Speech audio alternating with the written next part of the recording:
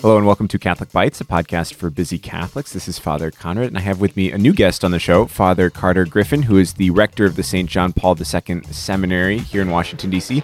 Father Griffin, welcome to Catholic Bites. Thanks. Great to be here. Great. Well, we are going to talk today about an interesting topic that, we wouldn't talk about it if it wasn't interesting. I guess the boring podcasts we'll save for another time. But we're going to talk about apologetics, and specifically what apologetics are, I guess it's the plural, and what they're not. You know, what does it mean to evangelize versus to be well-versed in apologetics? So with that really obscure introduction, why don't you give us some clarification? What's the difference between evangelization and what is apologetics? I guess we'll start there. The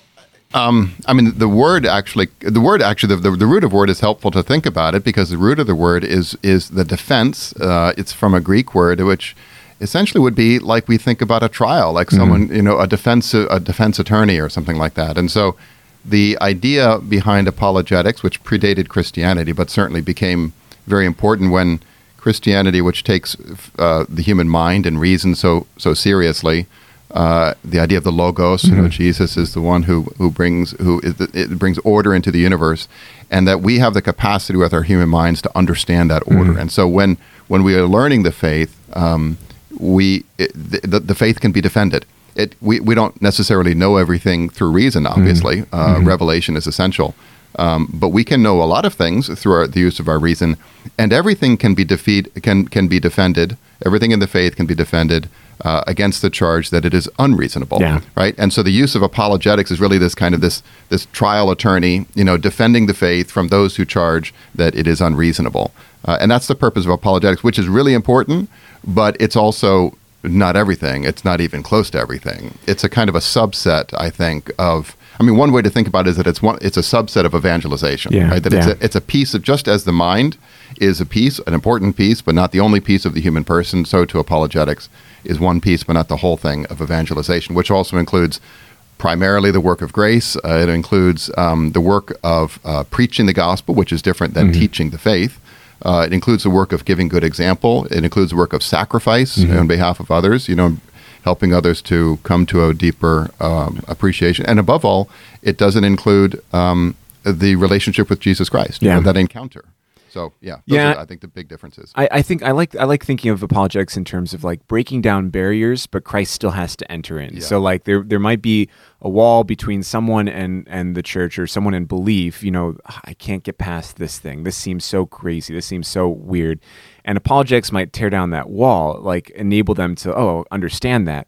But they still have to walk forward, and that's the work of grace, working through them. And so it's essential for evangelization, and yet it's not the only thing. It's necessary but not sufficient. Like we need something more to get us to believe. Definitely, and I think my own case, kind of anecdotally, as an example of that. I'm a convert to the faith. I came into the church when I was in college, and a big part of my coming into the church happened to be breaking down some of those barriers that you were just talking about. I had been a Protestant.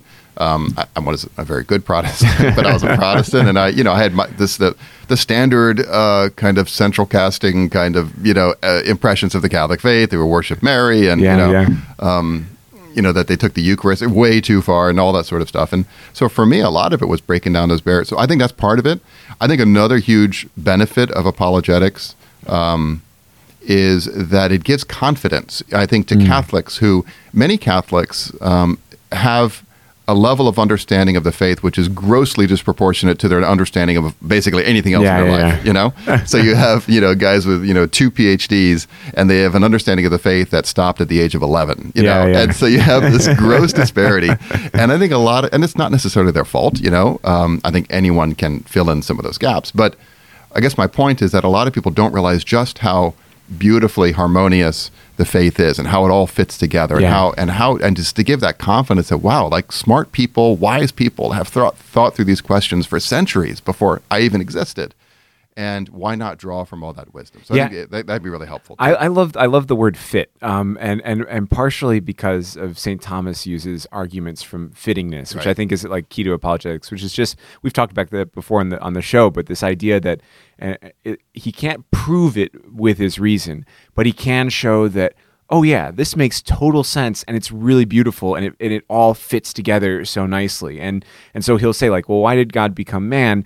Well, we can't prove that from reason that he had to, but we can show that this makes total sense, and it's so fitting to our own intellect that we it's easier for us to accept it in a certain way. But it doesn't give us that point of grace. Like, grace still requires a certain revelation from God, a gift from God to our heart to enable us to accept those things. But it is, this idea of our faith being so fitting and so well, not thought out, as if like someone sat in a room somewhere and thought out, oh, this is what the Catholic faith should be like. But it's so attuned to our intellect, shows us that God's calling us to believe in something that's not just like pure obedience. You have to believe this crazy thing, but like he's giving us the truth that is satisfying to our intellect, which is really beautiful. Yeah, and as the kind of we converse here and sort of dig into this a little bit deeper, I mean, it's in a very real way, that intellectual conversation that is of an apologetics nature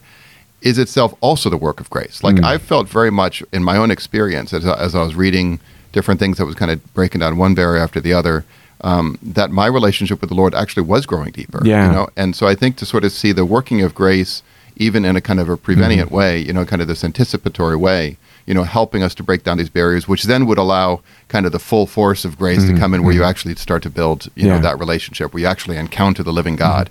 And as Jesus said, he's not the God of the dead, but the God of the living. Yeah. And so these are not just kind of stale intellectual truths that we are, sort of axiomatic truths that we're kind of, or syllogistic truths that we're just we have to kind of believe in, but that in fact it's like learning more about the person that we love. You know? And as we learn them, that itself is part of the work of love, is learning about them. And love drives you to learn more, which is, I think for Catholics who maybe don't have a really great understanding of the faith, like that's another value of learning more about the faith, is the more you know, the more there is to love. And then the more you love, the more you want to learn, the more you want to dive deeply, which is why, you and I don't have this experience anymore, but when you're on a date, you ask someone, oh, what's your favorite flavor of ice cream? That would have been my first favorite question. But what's your favorite color? Where did you grow up? All these different things, because knowing those things lead you deeper into love. And then that love seeks out more knowledge, and I think it's so true with our faith. And sometimes it's people have been raised Catholic, but have no conception of these things. And then when they start to discover it, all of a sudden there's just this deepening of love, and this understanding brings more of that communion with God. Yeah.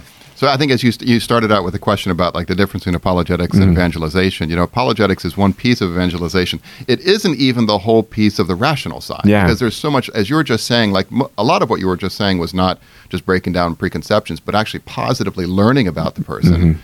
In this case, the person of Jesus Christ. And we do that primarily through the scriptures and through the living tradition of the church, but also through the liturgy and through art and through getting to know the saints and all these other ways which you wouldn't call apologetics, but are still filling our mind with holy and beautiful truths that cause us or facilitate the encounter with Jesus Christ. So I think to be able to look at even the use of reason as going beyond simply the kind of breaking down barriers that apologetics represents. I don't want to minimize apologetics, because I think it's hugely important. I wouldn't be Catholic and I wouldn't be a priest without it, I think, today. But it can't be the whole thing. Yeah, and I think it's important for us too. I mean, I want to go back to your initial definition of apologetics in terms of a defense counsel. Like, there is a reality that our secular world is combative against the Catholic faith. Yeah. And if we don't have a defense, we just kind of get swept away in, eventually we just start to believe what's being said about it. And, I'm sure you've had this where people say, oh, well, this is what the church believes. You're like, oh, no, that's not what the church believes at all. Well, I heard that from so-and-so and so-and-so and so-and-so. And it's because we don't have the ability to really keep a good defense or to understand why we believe certain things, that we can get swept away in the culture. And with so many fronts upon which the church is being attacked these days, that there's a reality that we need to know enough in order to stand firm ourselves, much less to help others stand firm. Yeah, there's a famous quote of Venerable Fulton Sheen, and he said, there are not, you've probably heard this before, there are not over 100 people in the United States who hate the Catholic Church. There are millions, however, who hate what they wrongly believe to be the Catholic Church. Yeah. And then he continues, as a matter of fact, if we Catholics believed all of the untruths and lies which were said against the Church, we probably would hate the Church 1,000 times more than they do. Yeah, so I think part of it is just is that defense attorney. But, I also think that, kind of to go even further, the Church in some ways is sort of the last bastion defending the right reason, right? The proper use of the rational faculty.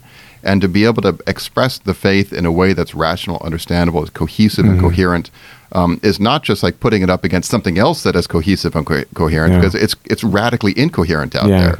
So we actually are also evangelizing by showing the integrity of the human mind. Despite the original sin, despite concupiscence in the fall, and the mind is darkened and the will is weakened, we do still have a mind that works, and it's a beautiful thing. And we Catholics believe in it. We believe in the power of philosophy still, and it's not just a kind of hodgepodge of symbols or something. It's actually, we can actually get to deep truths through the human mind. And that's a topic we could talk a whole nother podcast about. But the reality of truth that can be grasped intellectually and not just emotively, like that. All my emotions define what's true, but rather that no rational argumentation can lead us to the truth, and indeed should lead us to the truth. That's definitely a tangent that we should go down. That'd be fun. In the meantime, though, we're running out of time. Thank you, Father Griffins. Thank you so much for joining us in Catholic Bites. You have a book conveniently out right now about apologetics or giving some techniques for apologetics. It's called Cross-Examined, which is a clever pun, which I really enjoy, actually. And that's out where books are sold. So if you would like a good guide towards apologetics and dealing with some of these difficult questions that get brought about by the church or to the church, check that out. And if you liked this podcast and other Catholic podcasts, you can find more at CatholicBitesPodcast.com or on the Apple Podcasts or Spotify apps. Rate and review us, subscribe, whatever all those things are that help other people find the show. That'd be great. Thank you, Father Griffin, for joining us. Thanks for having me. It's great to be here. And thank you, everyone, and God bless you.